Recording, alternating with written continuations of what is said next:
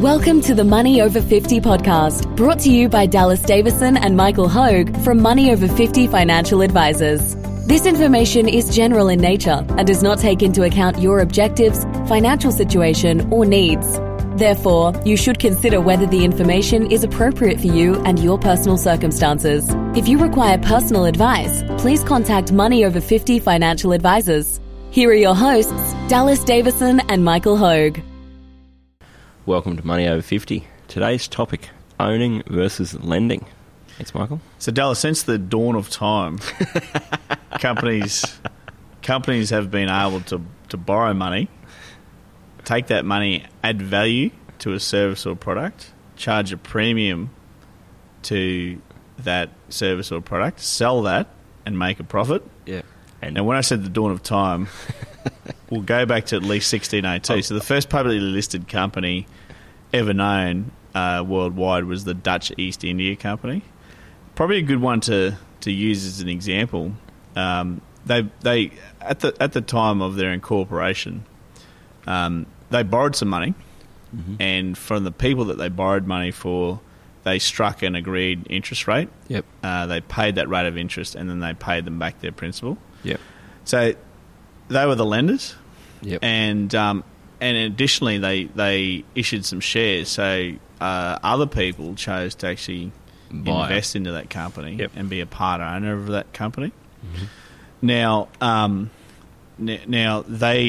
those second group of people, the owners of the Dutch East India Company, were able to benefit in the profits of that company. Now,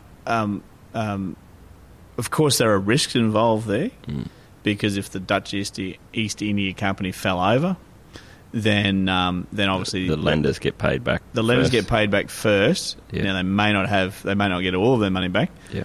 The owners are the last to receive that money back. So there is risk.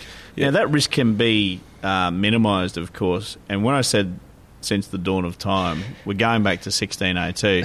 I'm sure there was a blacksmith somewhere before that borrowed a sum of money from somewhere in the village, and added a value to something, charged a premium for that, and were able to make a profit. So companies have always been able to borrow money throughout history, and they've needed to be able to borrow money in order to actually get up and running. Of course, they also, generally speaking, when a company grows, they'll issue shares to new shareholders to also get some money into that company and grow the value of that company, or to grow that company, to give them the capital, the working capital. So there's two ways that you can actually do this, and you can be an owner or a lender. And you've hit the ground running 90 seconds in, and I haven't shut up. We've gone from the dawn of time to our modern capitalist system. I love it. I love when you start a podcast with something like "since the dawn of time," because they go, "Here we go. This will be good." This is like Ali, who's our offsider here at Money Over 50, often gives me a hard time, because when we're having a coffee, if I go to say something and it's just an opinion that I've got, I'll often say, "I've got a theory."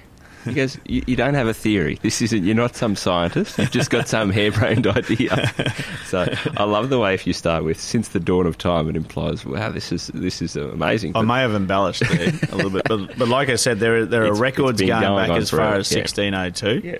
So, and I'm sure there was a blacksmith or two before that, or a farmer here or there that borrowed money. Absolutely. To be able to have enough working capital to add value to something. Yeah. Sell it for a profit, Yep. and therefore make a profit and pay back the lender. I think the point that you make, and I've taken your title or your theory here, and it's made me think kind of in a different way, but it's very similar. Is that it's easy to lose sight of the fact that this is the choice that we have. So if you go to work and you earn some money and you've got some money sitting in your bank account, you have a choice. And NAB, as the example here, you've gone back to the dawn of time and used the Dutch East India Company. So I'm going to make it a modern-day fable. So you've saved $10,000 in your bank account. Now, you have a choice. You can either lend that money to NAB, by sitting it in your bank account. And this is, I guess, the point when we're talking about owning versus lending. It doesn't even feel like that's what we're actually doing, but that's what's going on right now. If I've got $10,000 in my NAB bank account, NAB is paying me, admittedly, a very, very small interest rate at the moment, but they are paying me a small interest rate. They're taking that money, they're on-lending that to other people. That's essentially what's happening there. Is I'm lending that money to NAB, NAB's lending that money onto other business owners or someone who wants to buy a property or someone who wants to use that money in some productive capacity. So that's I guess the first part of it, is that if you have money in a bank account, you are choosing to be a lender. It doesn't feel like it, because it's not the same as, you know, someone coming to you and you saying, I'll lend you this money at a 5% interest rate and you pay me back over this many years. But that's what goes on every time you have money in a bank account or in a term deposit or something like that, is that you're choosing to be to that enterprise. Now, alternatively, you could take that $10,000 and you could go and buy shares in the company NAB. So, and again, as I say, every time I talk about an individual company, I'm not saying that's what you should do, but you can, even that, when you buy shares in NAB, you are choosing to be an owner of that business or of that company. And again, it doesn't feel like it, because it's sort of just a bit of a paper transaction, and you don't, you know, it doesn't feel like being the owner of a business in the same way that if you run a corner store and you own that business, you feel, you can see how that business is transacting and making money day to day. But if you've chosen to buy shares in that company, you are a part owner of that company. So that's I guess, in our modern day terms, the same choice. You can either leave that money in your bank account or put it in a term deposit and lend that money to NAB, or you can take that money, you can buy shares in NAB. And this is, I think, the point that you're making, is that if I lend that money to NAB, or, you know, or the equivalent, or do something like that, I get a rate of interest. I get and again, at the moment it's very low, but I get that guaranteed return. Yep. And obviously the more guaranteed that return is, the lower the rate is. So NAB's going to pay me 0.1% interest on that money that's sitting in a bank account that I can access at any time. Whereas if my mate wants to go and start some new business and wants to borrow money off me to do that, and he's got no collateral, he's going to need to he's going to need to pay a lot more in interest. But I've capped the amount of return that I can get on that. I can never get more than the agreed upon rate of interest. NAB don't turn around in 10 years' time and say, hey, thanks so much for letting us borrow that $10,000 and on lending that. Here's all the great companies that were started with that money. You actually, we've kept some of those companies. You now own them. That's not how it works. You've made a bargain. You get that return. You get that. It's a very low return. That's what you get, and that's all you get. Whereas, if I choose to be an owner, so rather than being a lender and saying, well, I'll take my 0.5% interest or 0.1% interest, I'll choose to be an owner in these companies.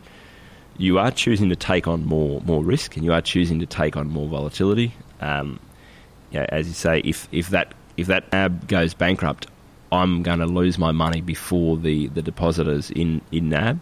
They're going to get their money back before me.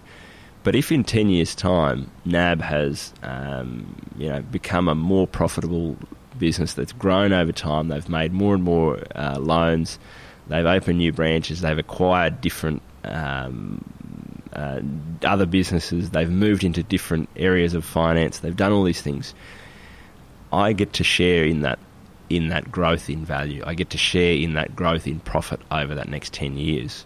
Compared to just lending them that money and capping what my upside is.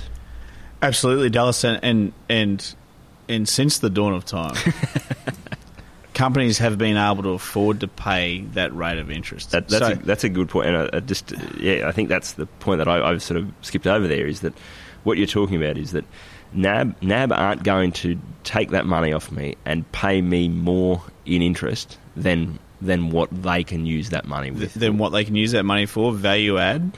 And when we talk about value add, it's probably pretty simple with the bank. They're taking money from lenders, and they're on-selling it. They're packaging that up as a home loan. Mm-hmm. They're packaging that up as a business loan. They're on-selling that to other people. They're an intermediary. They take deposits from one person. They on-sell it as a home loan to a second person, and they charge a premium to do that. Yep. So they pay 0.5% rate of interest, for example, and they on lend that at 3% rate of interest, and then they derive 2.5% towards their revenue, towards to meeting the cost of running the business. They've always been able to afford to do that. Yep. Since the dawn of time. Yes. So, and collectively, and the point there is that if that business can't afford to do that, they will go broke. And there's been countless stories of companies go broke, and that brings up risk. Risk can be minimised. Yep. And if we arrive at, just for example, the largest 1,500 companies in the world now, and we say, okay, for these 1,500 largest companies in the world to get there, plenty of companies have gone broke along the way, and then there's been some that have grown at extraordinary rates of profit, and there's been others that have grown at lower rates of profit, and some that have gone broke, and then the vast majority of them have grown at about the expected profit. Mm-hmm. That group of companies has always been able to afford to pay the rate of interest. What I'm getting at there is that the profits of those companies are growing at a much faster rate than the interest that they're paying to the lenders. Yes. So people have lent them money, and you may say, I'm not lending money to those companies. You are. You are. If you've got money in an NAB account or a CBA account, part of that money actually goes towards lending to companies. Yes. Companies have always been able to afford to pay the rate of interest collectively. We're not talking about individual companies here. We're talking collectively. Those 1,500 companies, prime place to start as an example. What they've also been able to do is afford to pay the rents of the buildings that they operate out of. Some of them own some of their buildings. A lot of them decided a long time ago, like Woolworths, for example, hey, we're way better off actually selling the buildings that we own and the supermarkets that we own, the physical property, and putting and just paying rent, and actually putting that money to a better use. So companies' profits, in terms of looking at that, I would much prefer to be an owner than a lender, because collectively speaking, I know that if history repeats. In the future, what will happen is the profit of those 1,500 companies, the largest 1,500 companies in the world, of which I'm certainly invested across, the profits of those companies will grow at a much faster rate than the rate of interest that they have to pay on any monies that they borrow. Yeah. It has to be that way. Yes. It cannot be any other way. No, that's will there be volatility? Will there be times when the $1 million that I have spread across those companies have dropped to $700,000 on paper, or $630,000 on paper, or $600,000 on paper? Whereas if I lent the money to them, let's assume that $1 million hasn't dropped if I'm a lender, because they owe me $1 million. That doesn't fluctuate. Yes, they pay me a rate of interest. That's usually sort of set in stone. If I'm an owner, yes, there is that volatility there. However, what I know, if history repeats itself, I'm going to be far better off having that some money tied up being an owner of those companies as opposed to being a lender to those companies. Yeah, and that's I'm just thinking as you're talking about that, the answer here, the answer of do I want to be an owner or a lender, the answer will be different for different buckets of money. And what I mean by that is, so for me, I'm 31. The money that I've got in my superannuation account, I can't touch it until I'm 60. So that has to stay there for 30 years. With the money that I've got in super, do I want to be an owner or a lender? I think it's very clear. I want to be an owner. It makes no sense to be a lender when I have 30 years of potential growth. So again, I can either lend that money to Woolworths via leaving it in a bank account or in term deposit or whatever. I can either lend it to Woolworths and they will pay me a guaranteed very low rate of return, or I can use that money to have it invested in Woolworths. And as Woolworths gets bigger, opens new stores, acquires other businesses, grows their profits over time, I get to take part of that growth for the next 30 years. So that is a really good point, because what you were saying there is that you have no idea, and you would have no idea of knowing how that's going to pan out over 5 years. No. If the profits of Woolworths grow at a faster rate than the interest that they pay on their loans, over 5 years you have no idea. Yep. Over 30 years, you're very, very confident that the profits of Woolworths have grown at a far higher rate than the interest that they've paid on their loans. And just to clarify there, I actually don't know whether Woolworths' profits will grow over 30 years. What I do know is that if I spread my money out across the biggest 200 companies in Australia, one of which is Woolworths, the majority of those companies, or the average of that, will be growth. It won't. It's not to say that I know that Woolworths or NAB or whichever company, I don't know what they're going to do in 30 years, but I know that on average those companies, those productive enterprises, are going to be more valuable than they are now. And where I was talking about the different buckets of money is that the money that I've got in my NAB bank account, that when I buy groceries on the way home, that money, I do want it just sitting in the bank. I want to be a lender for that money. I can't go to the shops this afternoon and pay for my groceries with my NAB shares. That doesn't work. I have to use the money that I've lent to NAB that's sitting in my transaction account. I have to use that to pay for groceries.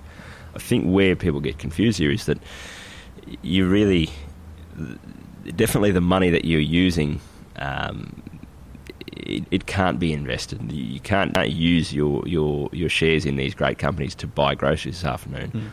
But generally, what you need, the money that you need to be using to be an owner, is a far higher percentage of your net worth than the money that you want to use as a lender. So what I mean by that is, if you're retiring and you've got $1.5 million in your pension account, in your super income stream, most people's instinct is to go, I don't want that money to fluctuate. I've got $1.5 million there.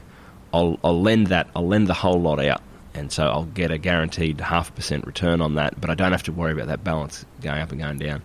Now, I don't need all of that $1.5 million next week. I just need, I need $1,000 or I need $1,200 or whatever to live for that next week. So what we're really looking at here is, when you're looking at what you do with your money, your money that you earn money, you spend some of it, you've got some left over. That's really the decision of, with this amount of money that I have here, with this bucket of money, do I want to be an owner or a lender, knowing that on average the owner will have higher growth over the long term than the lender. And so if I have money that I want to grow over the long term, I really need to be an owner in those businesses rather than lending to those businesses. And I think that decision is easier than it's ever been right now. So we're recording this in late January 2021. So at this present point in time, interest rates are certainly under 0.5%. I saw the $1 million NAB term deposit wholesale rate the other day. For 12 months, it was 0.4%. That came through as the wholesale term deposit rate.